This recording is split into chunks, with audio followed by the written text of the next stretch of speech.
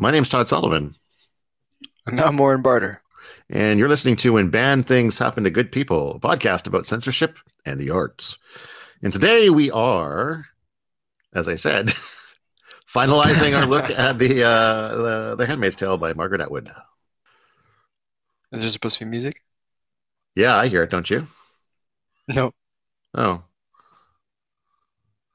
Well, am I just okay?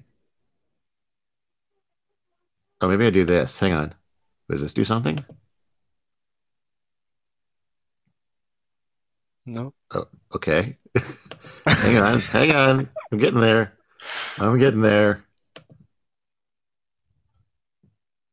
Play. Oh, there we go. Hang on. We're finalizing our look at The Handmaid's Tale by Margaret Atwood. There we go.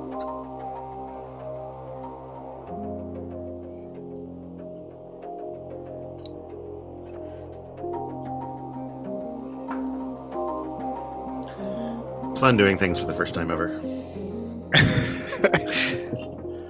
Live, of course. Yeah, exactly. Yeah, so just to be clear, the that music option wasn't available when we did this on the last stream, so we used the high-tech method of now it's playing again. I played it through my I played it through my headphones and just like put my microphone right up against the headphones. Yeah. And so now 3 weeks later, 4 weeks later, many weeks later, Podbean has now added the ability to use your own custom music in the live broadcast. So we're able to do that, except it took me like, I don't know, a minute to figure out how to do that. Oh, I can turn off whether or not it loops. Yeah, don't loop. Just play once. Okay. I guess that's in case you want to have music going, welcome, like in the background forever. Yeah, welcome. Welcome to When Bad Things Happen to Good People, a podcast about how to do podcasts. No, it's actually about how not to do podcasts. Whatever we're doing here, we're going to mess it up first, so you don't have to.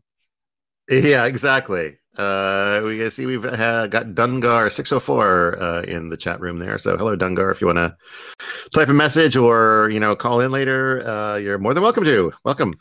We're talking about The Handmaid's Tale by Margaret Atwood. But first, I want to talk about what we're doing for the next couple of weeks.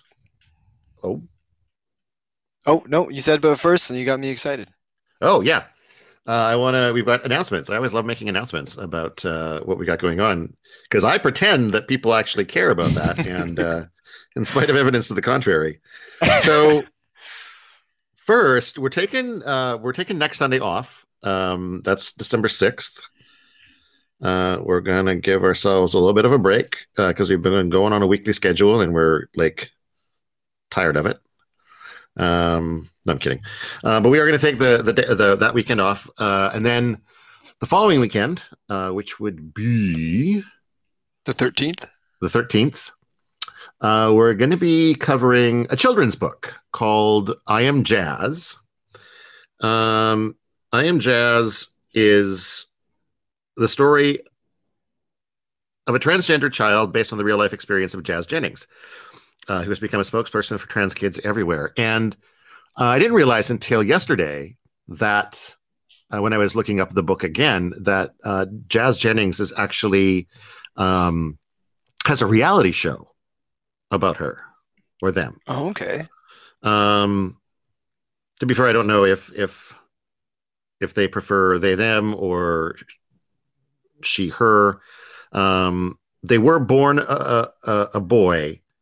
But born in a boy's body, I guess, but always felt like they were a female.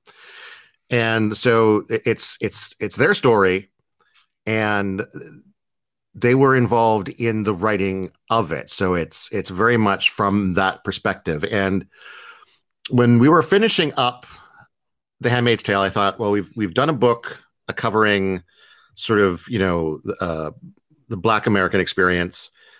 We've done a book looking at sort of like the female perspective. What's another perspective that I, as a pretty privileged white male, might not understand and might want to explore? And my first thought was, I would love to find a book by a transgender individual. And came across this one, and it covers two bases where it's a book about a transgender person. It's also a children's book, and there have been a lot of banning of children's books of things like this. There's other ones about children with like two moms or two dads that get banned because, of course, those aren't traditional families, and a lot of times these bannings I think we had one on the possible list there. What was it? Yeah, I can't. It's something like this. It's an M name, I think. It's like Marsha or Monica, or somebody has two mommies, or something like that. Mm-hmm. But that is on our list of things to cover at some point. And the nice thing about doing a children's book too is it doesn't take a whole lot of time to read. We're not going to actually read this. There's a video on YouTube where Jazz herself actually reads the book, and that's what we're going to be watching to get our understanding of the book, and then we'll be talking about that on December 13th. Then we're following that up on December 20th with our special Christmas episode, which features a film called Hail Mary, which, according to Wikipedia, is a 1985 French erotic drama film written and directed by Jean-Luc Godard. The film is a modern retelling of the story of a virgin birth, and it was entered into the 35th annual Berlin International Film Festival. I think that might be the first time that a film described as an erotic drama is also described as a Christmas film. But I'm very, very much looking forward to that as well. I think, yeah, the idea of a modern retelling of the story of the virgin birth certainly maybe displeased a lot of religious groups. Certainly Catholics. I'm sure Catholics have a particular fondness for the Virgin Mary. And that's probably how it has ended up censored and banned in places. Yeah. And then, sorry, I'm enjoying my coffee here. Do you want to tell everybody what we're going to be doing in January? In January, we're going to cover A Clockwork Orange. Mm-hmm. I did watch the movie quite a while ago. It was, if you haven't seen it, very interesting film. But yeah, we're going to cover the book, and I'm excited for that one, actually. I think that was on my list for quite a while to read, not just because it was banned. I knew the movie had controversy. I didn't realize that the book had been challenged as well, but it makes sense, right? Mm-hmm. So yeah, I'm excited for that. Yeah, what we're going to do, so we're doing the 13th and 20th, then we're taking the 27th of December and the 3rd of January off for the holidays. And then we are back on January 10th, and we're going to be spending the whole month on A Clockwork Orange because we're doing both the book and the film because both have been censored in their own ways or banned in their own ways. The book will be covered over 2 weeks, the 10th and the 17th. The 24th, we'll talk about the film. The 31st will be a live wrap-up talking about both the movie and the book. And I'm kind of excited to be able to sort of cover, we did talk a little bit about the Malcolm X film when we did that one, but the film had never actually been banned. So this one, in this case, it's something that we can look at the book and the film together as two separate pieces of art that have been banned. And what's interesting about the film is that it was banned in the UK by the director himself when Kubrick sort of learned that it was being pointed to as inspiration for certain violent crimes in the UK, he was like, well, fuck it, we'll just take it out of circulation then. Nobody can see it in the UK anymore. I believe that they have started showing it again since his death, but for a long time, you couldn't see it in the UK. So that's an interesting case. You don't see a lot of artists agreeing to censor their own work. Yeah. It's usually the opposite. They sort of fight for it. Another author who's done that is Stephen King. He's pulled his novel Rage from circulation after it was accused of being sort of inspiration in some school shootings. And that's another one that I'd like to cover on this podcast at some point. Sorry, what were you about to say about artists not self-censoring? I was gonna bring up Stephen King. So. Oh yeah. I mean, there are cases of it, but it's rarer, and I think. Well, generally, you're not gonna spend that energy creating something just to not have it in people's minds, right? Like you're not gonna make something and be like, no, you know what? I just spent years making this. I don't want anybody to see it. Yeah, I changed my mind, guys. It's only been out there for a month, but Yeah. you know what? I think it sucks. I'm pulling it away now. All right. Well, Yeah. that's what we got coming up. That's our schedule for the next couple of months. A lot going on. We got some ideas for Easter as well. Some fun surprises, but we're not going to get into those today. So with that out of the way, I guess we can talk about The Handmaid's Tale, which I don't know. Let's just jump on a star rating. Do you have a star rating for it? So yeah, I give it a 4 out of 5. Yeah, me too. Yeah. My reasoning is that I do think, like, I really enjoyed it. Really enjoyed it. Mm-hmm. In a way, I'm sad that I hadn't gotten to it sooner, because I now kind of have a desire to dig more into Margaret Atwood's back catalog, and also I'm curious to read The Testaments, which is the sequel to this. Mm-hmm. But as much as I enjoyed it, I did feel like there were some things that I just little bits that I think not necessarily could have been improved, but things that were missing. I really, And that might have been on purpose. maybe, yeah, maybe. Yeah. I'm just talking about my experience. I'm not saying that Margaret Atwood was wrong Right, to do right, it right. that way, but it's just That's right. I feel like I would have liked to have known more about the world.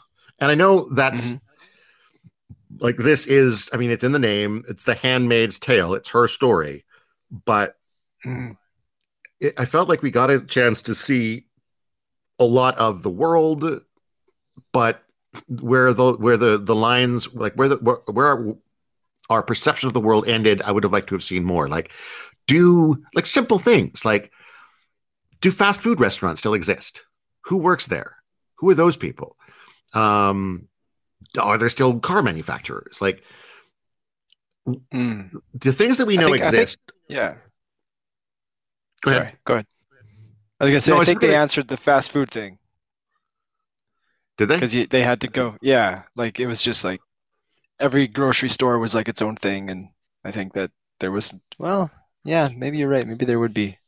But I mean, okay, maybe not Restaurants? fast food, right? But there must be restaurants. There must be takeout, you'd think, but then maybe not.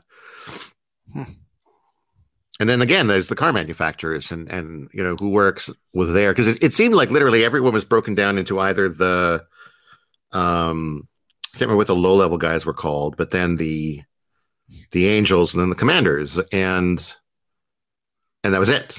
And Well, the Guardians. the Guardians, right? Guardians, I can't want to call angels, them generals, but that's not it. Yeah. And the Guardians were sort of like manual labor, and I guess they're probably the ones that would be working in the restaurants, or definitely like the auto factories, if there still were those. Yeah. Although maybe cars are imported like they are now. Like maybe all the cars are coming from Japan. Maybe. Everyone's driving a Toyota now. Well, yeah. But yeah, I just Okay. would have had and a bit more about the history of the world as well. This is a slightly better glimpse at how things got to be the way they were. And that is something that, because I've watched the first season of the TV show now. Hi there, Class 1 Probe. Hey, We got, hello. someone else came in. Yeah. I have seen the first season of the TV series at this point, and it basically follows the course of the book, but also makes both subtle and major changes, and also digs deeper into things like the history, and a lot more backstory on sort of supporting characters. Like, you find out a fair amount about Serena Joy, and actually how her and her husband worked together towards creating this new state of the world. And so, yeah, it's been interesting seeing how the TV show has been able to, like, because it's a TV show and because it's got that much time, stretch out and explore some of those gaps, and find out what's going on in Canada. Oh, you do? Yeah. What's going on in Canada? They have Spoiler alert! Spoiler alert! If you haven't seen the spoiler series, alert, yeah, I guess. There's a little Little America in Toronto, I think, where basically Okay. Americans who've escaped live. And in fact, one of the big changes, I shouldn't say it's a change necessarily, because we don't know for sure that Luke dies in the book, Luke being Hmm. the handmaid's husband. He doesn't die in the TV show. And in fact, he makes it out to Canada and ends up finding out that his wife is still alive. Oh, okay.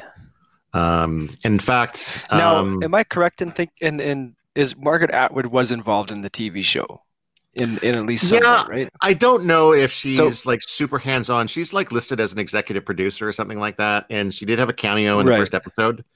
I'm And just she wondering if also, like the TV show is canon, like when you take the Handmaid's Tale and the sequel into account, is it all kind of the same universe, or do you think there's been some liberties taken with the well, TV show? from what I've read, she did work with the TV show writers when she was working on the Testaments, and it was sort of to make sure Okay. that, because the Testaments takes place sort of, I think, many years. I want to say like at 15, maybe more years after The Handmaid's Tale. Okay. It's probably more than that. Whereas the TV series is, the second and third seasons, I think, follow pretty much immediately from the end of the previous one, which puts it like right after the events of the book. And so I believe she worked with the writers and sort of talked about what their plans were for the show so that she wouldn't contradict anything in her book. Oh, okay. Now, I don't know if that means that like she would say that the TV show is canon, but it certainly seems, and I mean, I certainly can't respond without having seen the rest of the series and read the Testaments, but it seems likely that she is trying to do it in a way where there's at least a loose It's consistent. connection. Yeah. Yeah. Yeah. Like And in there's some fact, consistency. one of the things she said is that she was inspired to write the book by the performance of the woman who played Aunt Lydia in the show. And I think that's why, Aunt Lydia is one of the three major narrating characters in the Testaments. Oh, okay. Yeah. So, yeah, I'm curious, but to my knowledge, that one hasn't been banned anywhere yet. So I don't think we can officially cover it. Well, we can just read it for our own enjoyment. Yeah, that's true. That's true. Or maybe I can like, I don't know, pay somebody here in Kamloops to like, challenge it at one of the schools here so I can jump on top of it. Yes, we must fight to keep this book available. You should just make a club, like a banning club, just so you can ban the books you want to cover. You want to read, yeah. But I guess that takes us to, whether or not we think this is a book that should be banned. I guess specifically in schools, because that's probably where it gets challenged the most often. Yeah, that's a tough one. I'm gonna go ahead and say that I think every girl age 13 and up absolutely needs to read this book. Okay, That's a my bold opinion. statement. It is a bold statement. I'm made of bold statements. I gotta say, I think 13 might be too young. I think like 15, 16 would be okay. But yeah, I can definitely see why it's challenged. Some of the language, some of the ideas, some of the morbid. It was dark. It was it took me to some dark places. So I can definitely see why it would be challenged.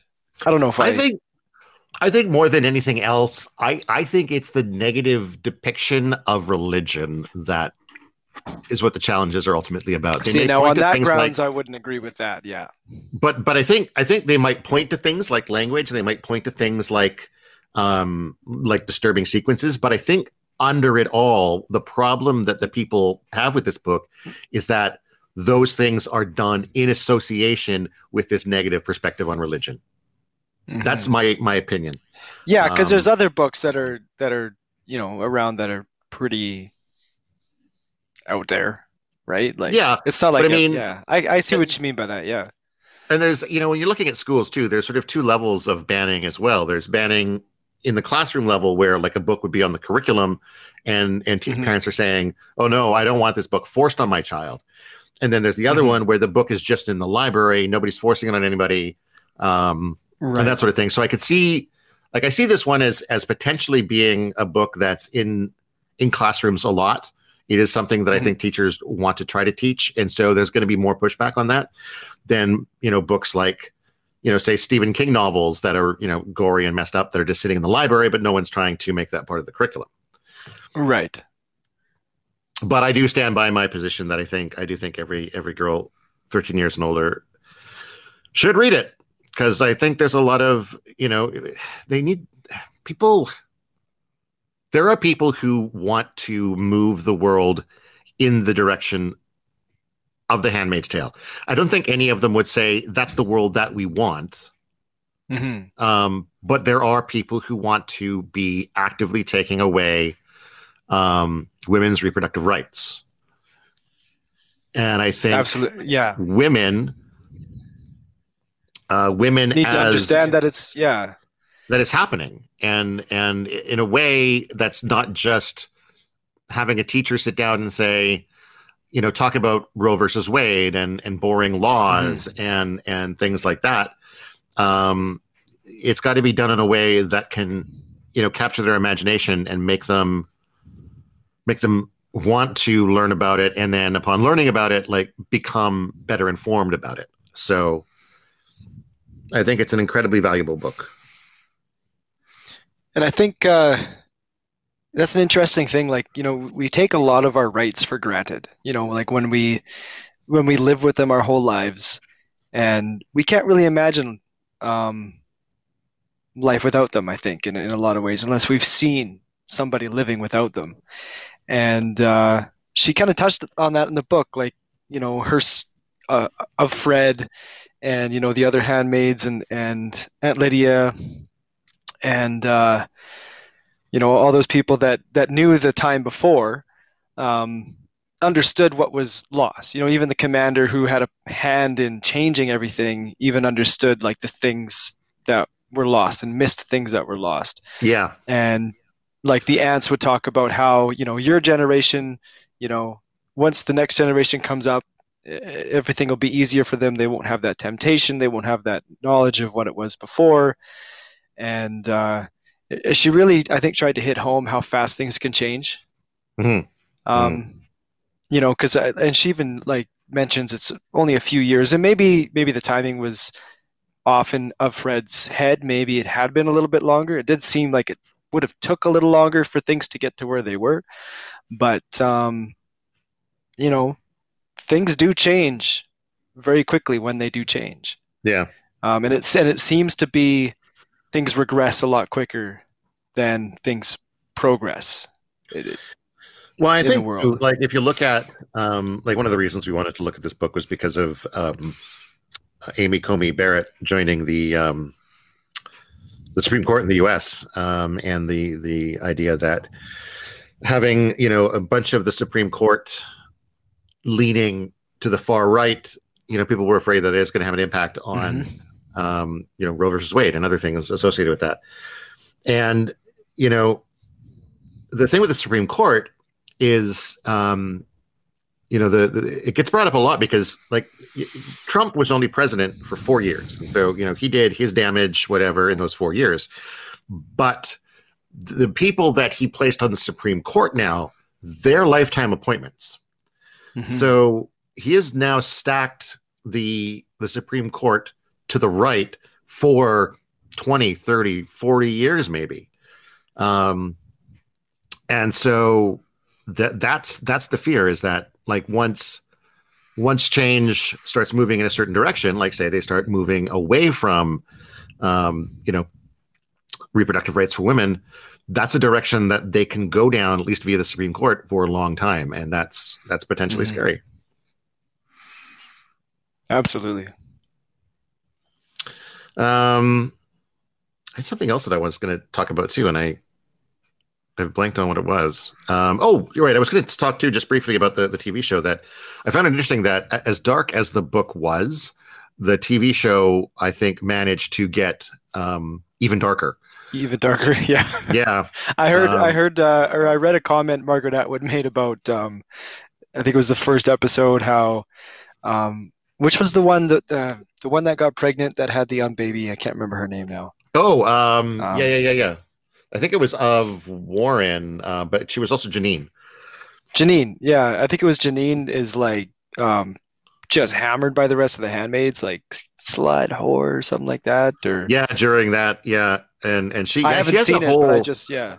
whole different arc. She ends up with her eye plucked out in like the first episode, and Jesus Christ. yeah, because she said something, and like it's that whole like if it offends you, thee, then pluck it out or something, and um, yeah, sure, her whole arc is very different, and but still dark, incredibly dark. The one thing I found interesting was the first time that we see the ceremony. Um, that was somehow even darker and more fucked up than it was in the book, just because It was you could see it fucked up in the book. right. Yeah, yeah. To actually have it play out and to see just how like everything about it is cold and methodical, and like the dude is like he has his hands on his hips and looking off in some other direction as he's humping Oh away. my God. And the handmaid is clearly not having a good Oh. time, and the wife is like Mhm. trying to get the husband to look at her, and everything is just messed up. And it was Now, and this was the ceremony of Fred, right? That was in the yes, show, yes. or was this a? Okay, yeah, But we do see well, yeah, no spoilers, I guess, but yeah. you should watch it. I think you'd enjoy it, at least the first season, just to Okay. see the what it kept and what it got rid of and what it changed. Mhm. Of Warren's story is particularly distressing. Um, I got I got to the end of a particular episode, and I literally got up from the sofa and spent 2 minutes walking around going, "Oh fuck, oh fuck, oh For Jesus." real? For real. And Holy like shit. if anyone listening has watched the show, I'm sure you know what I'm talking about. So I have no idea what he's talking about. yeah, no, But because it's completely different now I from have to watch it. okay, so do you have any final thoughts? I was thinking we could open up to like questions if people wanted to call in. And then we got a couple of people in the chat room who are potentially able to call if you wanted to give us a ring and ask us questions, share your thoughts. Maybe we could wait to hold off on the final thoughts until after Yeah. after we open it up. Yeah. No pressure or anything. We'll just have to like All the pressure. All the pressure. Kill time. What else have we? I mean, I've covered my star review. I've covered. I think everybody needs to read it. I think probably men should read it too, unless potentially men read it and go, "Fuck, man, this sounds great." I don't. You know what? Honestly, I don't think so. And I feel like, and I think I brought this up in one of the podcasts too. Nobody really seems to be having a good time in this scenario. Yeah, no, that's true. That is true. Like nobody really enjoys it. I don't like it. It feels like they tried to. They tried to Like make the world better. They tried to make the world better according to a certain perspective they had, and they found out that perspective was fucked up. And again, I think that goes to why it was banned with like the negative religion. Yeah. Yeah, exactly. Exactly. It's that, if you try to live your life according to just the Bible, you're not going to have a good time. Yeah. It's like that guy who he put together that book, The Year of Living Biblically or something, and he tried to like live for an entire year just based on the rules of the Bible. And I think again, like when most people when they say like they're living according to the Bible, they are very much picking and choosing which parts of the Bible they're following, right? Oh yeah, absolutely. And it seems like Gilead was one where they were very much trying to listen to every single aspect of the Bible, and that's definitely. I felt like they were picking and choosing too, though. Maybe. Like thou shalt not commit adultery. Like that's a big one, right? Am I not correct on that? That's in the Bible. Right, but I mean, if your wife is allowing you to impregnate a handmaid, then that's not really adultery. And if you're referring to Jezebels, then that's, remember, like, men can't be blamed for the fact that they just have a need to wander sexually. Like, that's just how, they're built, right?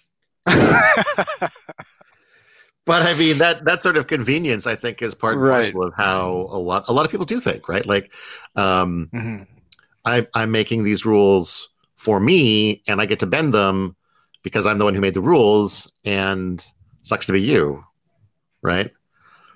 Because in the case of the Handmaid's Tale, like, men are the sexually dominant creatures, and they have a need to wander, and blah blah blah blah blah. Meanwhile, the women, their physical genetic drive is to make babies and nurture them, so they don't need to be able to go and boink others. That makes sense, right? I mean, yeah, it's clearly the way the world should work. I like how in the book that is read in high schools they use the word fucking, and on our podcast you chose the word boink. Oh, well, I've gone with fucking before. I don't want to wear it out. There's so many. Right. Yeah. So many, and I don't know if that scene would have had the same impact if, like, Margaret Atwood had written, like, and it is boinking. You know what? I've talked to you for a long time. I think if we would have worn out the word fuck, we would have done it by now. I guess, yeah, that's fair. Now I kind of want to do an experiment where you take a book and just replace every instance of the word fuck with boink and see what it does. Scarface. Scarface. Change every F-word in Scarface to boink. Yeah, and in a really good. Don't boink me, Tony. Don't you dare boink me. Yep. All right. I'm gonna go on a limb and say that maybe we don't have any callers. Yeah, I'm thinking we don't have any callers today. That's I guess that's okay. Yeah. We just need to fill another 20 minutes or so. I mean, I guess we could go short on this, but what else? I mean, I was a bad person. I didn't make any notes about my final thoughts because I thought I could just toss them off the top of my head. But yeah. We haven't looked at the book in a while. 3 weeks now. Something like that. Yeah, it's been a nice period of. Actually, I started reading a book that's not related to the podcast for the first time in a number of months. So nice. I'm hoping I can get through that before we have to start reading A Clockwork Orange. What else? There was one thing that we didn't talk about much in the finale that was sort of a big thing, and I forgot what that was too. What we didn't talk about was the big story of their trying to get out. Because like them being the actual of Fred and Luke. Yeah. When they tried to get out and they were stopped at the border and all that stuff, like, we'd seen what happened before, we'd seen what happened after, but in those last 100 pages, that did include actually finding out what happened and how they got, or not necessarily how they got found out, but I thought it was interesting that basically they get to the border, they have their paperwork, they hand the paperwork over. Luke is outside the car, watching them. I think he sees one of the Guardians call something in. He thinks they've been found out. He gets in the car, backs up, drives away super fast, blah, blah, blah. Chase ensues. And what I thought was interesting there is at no point, and we had sort of talked about this earlier in conjunction with of Fred's being convinced that it was their neighbor that called. That it was her neighbors had called them in. Even though there's no reason to think that there was. And even in that moment here with Luke freaking out, he doesn't know for sure, right? Like, and it's that whole, everything is just so seeded with paranoia and fear in this world that all it takes is him seeing a Guardian pick up a phone to go, we're fucked. We got to go. Now, you watch the show. Yeah. I'm just going to throw this question at you. Yeah. Was it explained if they were found out or not in the show? So That happens differently in the show. Oh, okay. So what happens is they pay a guy to take them to a cabin where they In are the supposed to woods? wait. Yeah, cabin in the woods. Supposedly nobody else around. Um, then he's going to go back and try to get papers for them, I think. Okay. And while they're waiting there, it's been a couple of weeks. They bump into somebody else, and upon bumping into that other guy, they freak out because now they think that that guy's going to turn them in. Mm. So they start getting ready to go, and then the guy shows up on their door. Alfred pulls a gun on him and is about to shoot him, and he's like, "No, I'm going to help." He gives them his car and tells them where to go, but also says like they're coming, they know you're here, they're looking for you, and so they were just sort of on the run from that point. So there was no interaction with a border. Oh, okay. So yeah, that happens differently. They Now still in end the up book, crashing. And sorry. oh, sorry. Go ahead. I was I going was to going to say, say they still end up crashing off road and splitting up the same way they did, but how they got there was different. right. And, yeah, you go ahead now. Oh, okay. I was just going to say, like, it makes you wonder, like, because we never really knew where they were going, but they must have been going to Canada. They were going towards the Canadian. Yeah. In the show for sure, but in the book, that's what I'm assuming. Like, because you had mentioned like maybe the colonies were Canada, but I think Yeah, Gilead that was an early Gilead thought seems that I like had it's a because I small think, part of the U.S. Sorry, go ahead. well, I think I know you had said that early on, but I don't think that's the case because I think if you look at the like the idea that hey, look, that's me entered the live studio. Okay. If you if you think about how like the president was killed and all of Congress was killed, and then a new law was put in, like that's affecting the whole country. That's not just like you don't take over all of the American government and then say we're just running New England. I think right, this but is something wouldn't that's happening. wouldn't a certain amount of the more liberal states kind of like Oh yeah, I mean not be certainly I'm okay with sure it? California Yeah. was like they've got like armed troops on the border, or maybe they've tried to join Canada, but so that again that's part of the bigger picture that we didn't get to see in the Yeah. book, and we've only sort of got hints of in the show. Because yeah, I do suspect that there are like quote unquote freedom fighters fighting against this kind of thing, because they do talk about the Angels being on the front lines of some kind of combat, which I'm presuming it would be civil. Yeah. yeah. There's actually a really spoiler alert again for the TV show. What's her name? Of Fred's best friend from before. Moira, yeah. So the Moira story happens mostly the same way. She ends up in Jezebel's, but then she ends up getting inspired by Alfred to escape Jezebel's, and she eventually makes it into Canada. And when she gets into Canada, it is one of the most amazing scenes I've seen, because A, it was very Canadian, but also B, it was very it was this stark. So in Gilead, she was basically a non-person, right? She was a whore at Jezebel's and had no rights or anything. She gets to Canada and she's greeted there with like a refugee caseworker, and he's like, okay, so here's your free cell phone, here's your government health card, here's like $500 cash to get you started, here's it's like this, all of this, and her face is just like, what is happening? To go from literally a non-person to all of that, and again, that does strike me as very much a stereotypical Canadian way of doing things, right? That is totally how it would be, I think, which makes me super proud to be Canadian. But yeah, that was an entertaining scene.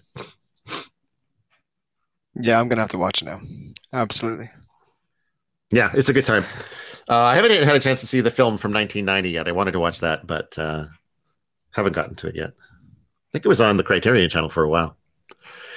What else?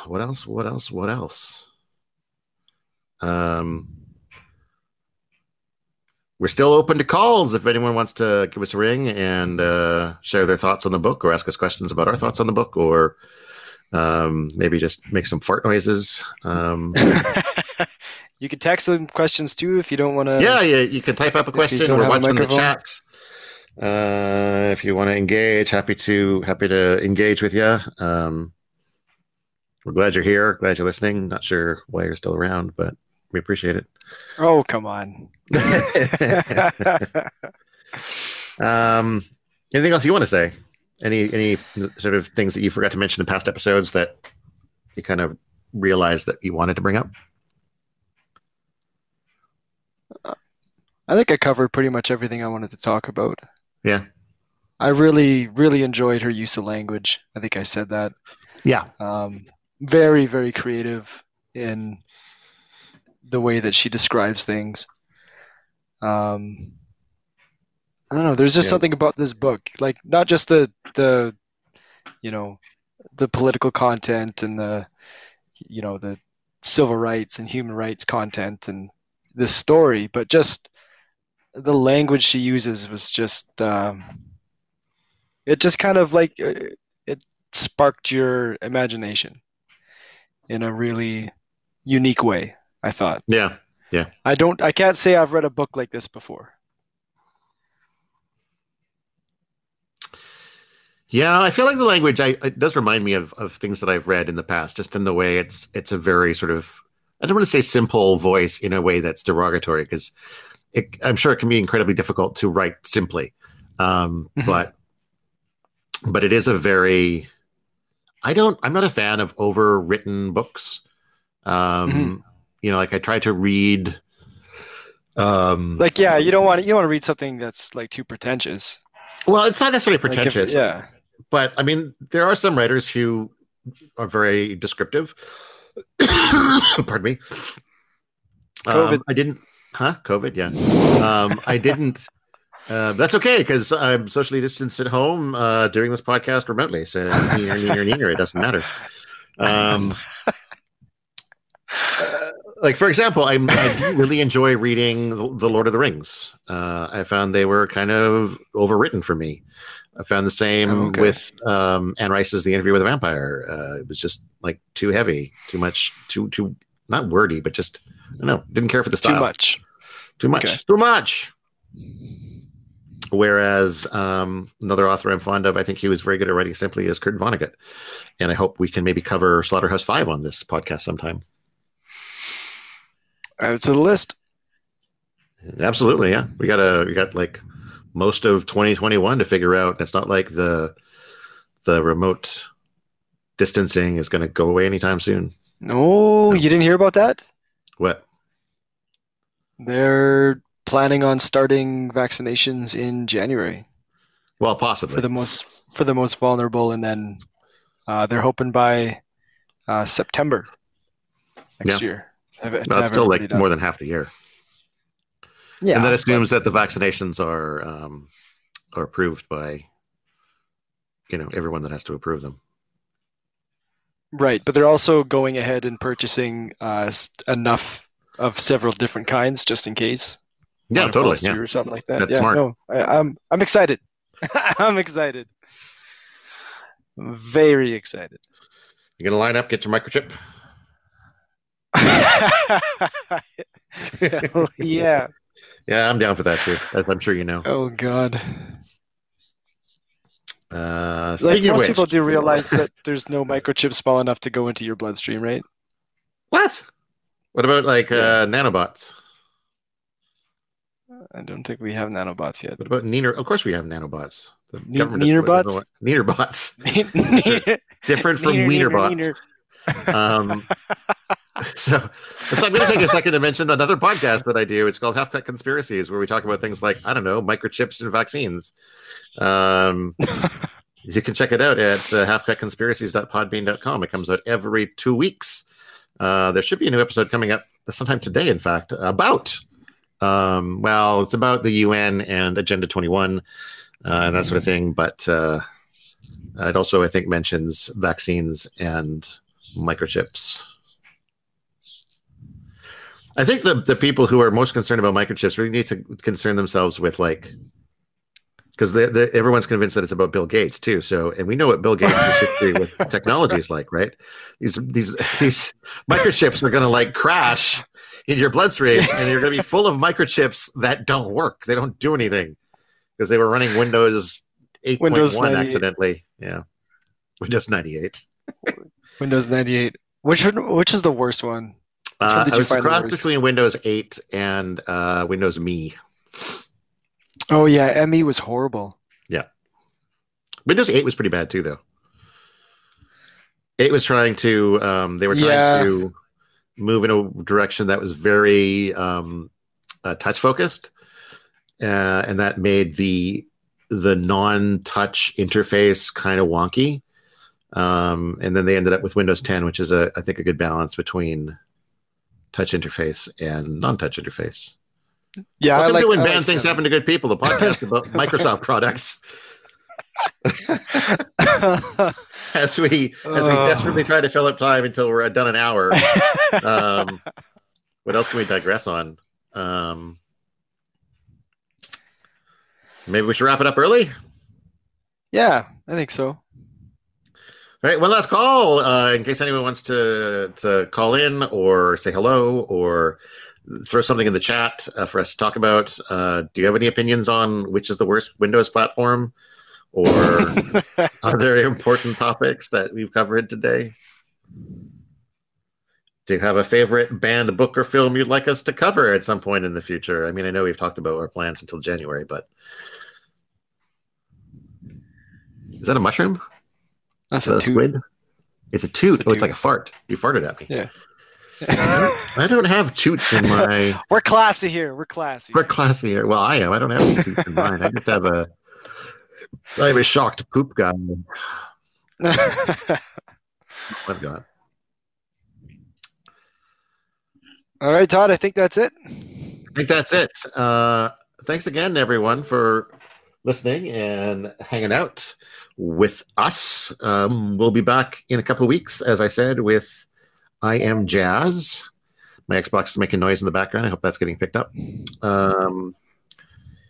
And yeah, if you like what we're doing, you can support us on Patreon. We've got a few different levels of support there, everything from $2 up to $500 if you are a wealthy person who has bad taste in podcasts and bad investment instincts. It's blah, blah, blah media, BLAH media. And that comes at the end of patreon.com. I said that all wrong. It's patreon.com/blah, blah, blah media, BLAH media. That supports this podcast as well as the one I mentioned earlier, Half Cut Conspiracies, because we're... Wait, how do you spell blah again? BLAH. Oh, right. Got it. Yeah. Three times. BLAH. Okay. I was thinking I might register BLAH3, like blah cubed, as a domain name as well. That might be easier. I still think you just need to switch it to Toddcasts. Yeah, there is somebody out there who does a Toddcast right now, and I also wanted to at one point. The very first podcast idea I had was to do a podcast called the Toddcast, and it was going to be about, I get a bunch of email for other Todd Sullivans in the world. Yeah, that's right. And so I was going to have a podcast that was just me reading all of the different emails I got with like a low, sexy ASMR kind of voice. And then also there was also going to be like a historical Todd, or this Todd in history, where I'd look at a historical Todd. And then, give that Todd a thumbs up or a thumbs down or rate a Todd. I don't know what it was going to be called. But it was. I give this Todd 3 Todds out of 5. 3 Todds out of 5. Yeah. So. Okay, but what would be the legality behind reading an email that was meant for another Todd Sullivan? Even because you got it. Yeah, it doesn't matter. Like it's even if they put in that whole like this was intended for blah blah blah, and if you're not the intended person, then you have to delete it. Blah blah blah. That doesn't do anything, right? Because that implies that forces you into a contract without your consent. Right. So yeah, it's like it's literally if somebody broke into my house and left their diary in the middle of it, that's pretty much what's happening with those emails, right? Right. Okay.